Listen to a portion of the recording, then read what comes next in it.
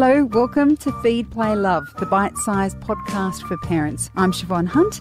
This is a show all about parenting. I speak to experts and carers about everything from fussy eating, toddler behaviour, sleep and more. What is it that takes you to your calm place? Do you even have one? When the proverbial hits the fan or you've just had a stressful day, how do you find your way back to feeling okay again? Beth Borofsky helps children and teachers find their calm place with the Calmer class, and she's all about helping to reduce anxiety in our kids. Hi Beth, how are you? I'm well, thank you. Thanks for having me. What made you start the Calmer class? Well, the Calmer class has been an organic growth since 2005. It initially started as Calmer Kids Yoga, where I was just on my own bringing yoga into preschools. And that's continued to grow. I now have a team of teachers that do that for me. And last year we rebranded into the Calmer class. And now the Calmer class has three main arms to it. So one is the Calmer Kids Yoga, which still continues to go into preschools, but also to primary schools and after-school centres, and bringing amazing classes which basically share kids yoga and breath and mindfulness.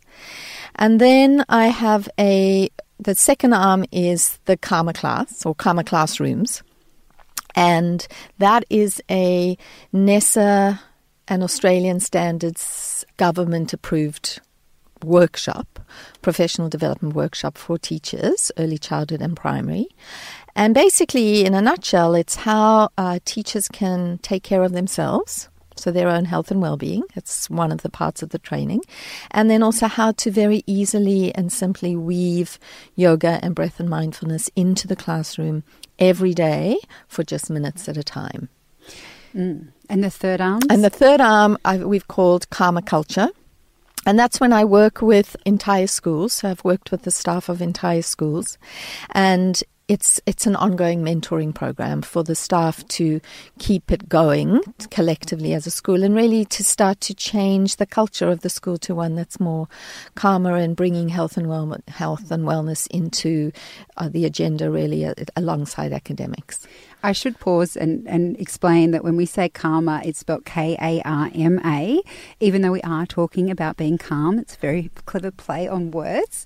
Now, how do teachers and I guess I'm thinking about the outside community, because schools aren't quite what they used to be. There is a lot of involvement from parents, a lot of say on what happens in a school.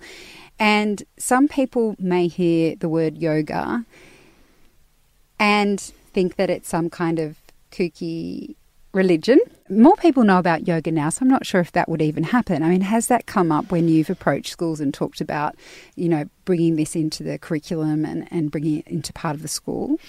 It hasn't actually come up very often for me, but I am mindful of it. And when I run the workshops, I talk to the teachers about calling it either secular yoga or calling it mindful movement, because nothing that we're doing involves any of the spirituality of yoga.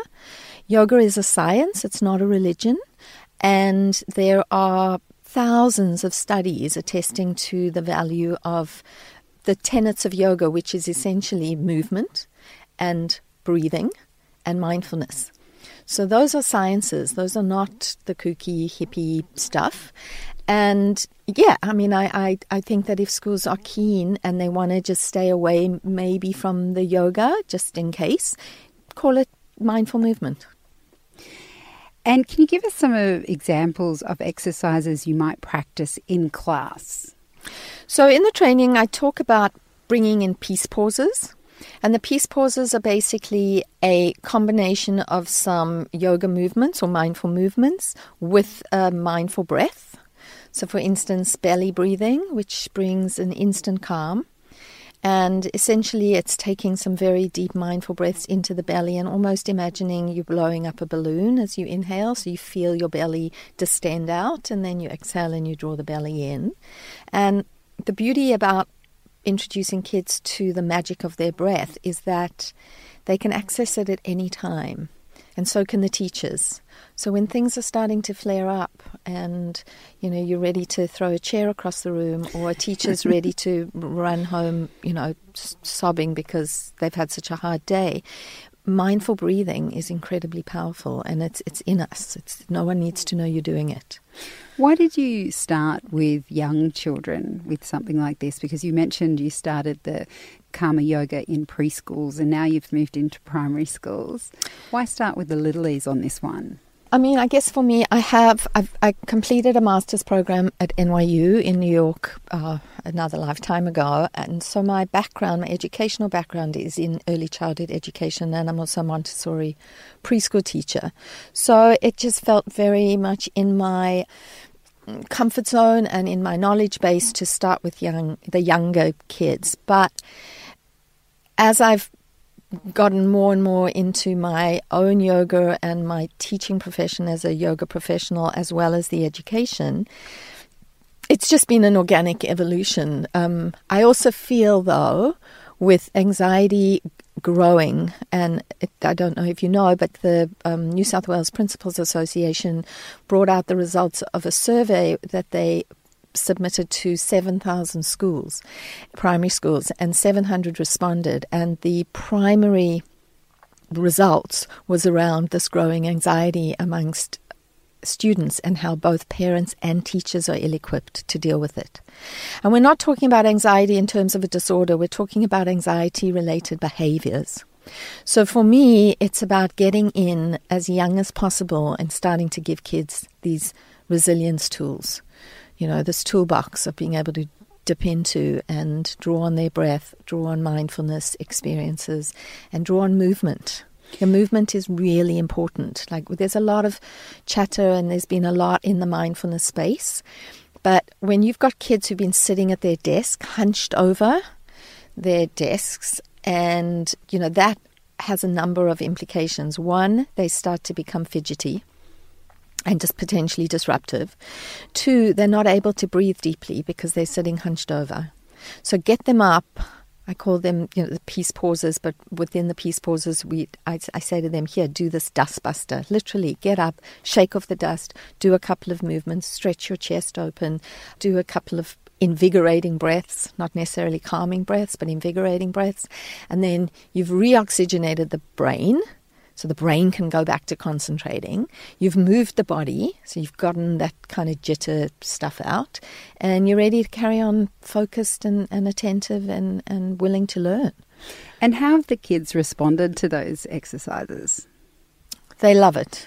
They really, they love it. I get amazing feedback from the kids. I'm getting incredible feedback from the students, from the teachers.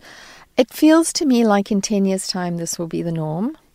Well, and it's really hoping. That sounds absolutely, amazing. Here's hoping. Except when you were saying that, I was like, I think we need Karma Office. Well, the thing is, it's transcribable into every facet of life and every facet of working life, because we're becoming more and more stressed. Yes, and more sedentary. Mm-hmm. So those simple movements. The thing I love about yoga, and anyone who knows me knows that I love my yoga, the thing about yoga for me, what keeps me going back to it, is that it feels so good. And you forget how good it is to stretch. And if we're getting our kids into school and sitting down and, even in daycare settings, it's different because they run around a lot more. But once they're in primary school, they're expected to sit and pay attention. However, when you say with the daycare, one thing I'm really worried about is the growing problem of being hunched over. So whether that's over a desk or over a laptop or over a phone. I walk around shopping centres and I see 1-year-olds holding phones. So the implications for posture and postural problems is enormous. The implications for digestive issues is enormous, because if you do not sit up tall, your digestion doesn't work properly and you cannot access deeper breaths. They're all hanging out in your chest. If you cannot breathe more deeply, you cannot turn on the parasympathetic arm of your nervous system, and that's what's going to help you to calm down. So for me, getting the younger kids to start as early as possible to understand why they should sit up tall, own the space that they take up, like feel empowered, and then to have that grow so that when we get to high school, these kids already have the tools. We're not, we can look at horrific statistics these days of youth suicide between 17 and 24. We've got to bring that down. And I just feel like the earlier we can start in schools and the more schools embrace this, the better off we'll be. It's just, brain training. And how about the teachers? What kind of feedback have you had from them? Amazing feedback from them. I think one, for them just knowing that they can access, that these tools really are not about for kids or for adults. It's for everyone. If you're human, it's for everyone. I get feedback from teachers after just days of them doing the workshop, emailing me and going, oh my God, I read out this visualization today and the kids were dead quiet. It's the first time, Robbie hasn't jumped up and down, and just really great feedback. And you touched on before your goal for Karma Class. Could you tell us again what it is? So my vision is that I get to train every teacher in Australia. It's just like this needs to become something that every teacher does in their classroom. It's easy and simple. It's minutes, that's all. And in those minutes, you will save many minutes of time that you're wasting now on challenging behaviors or the rise of anxiety. Yeah, I just kind of feel like it's important work. We have to start to bring it in. That's Beth Borowski, founder of the Karma Class. And for more information about the work that Beth does, check out the links in the notes of this episode. Feed, Play, Love is a babyology podcast produced and presented by me, Siobhan Hunt. I'd love to hear from you, so if you'd like to get in touch, email me at feedplaylove@theparentbrand.com.au. See you next time.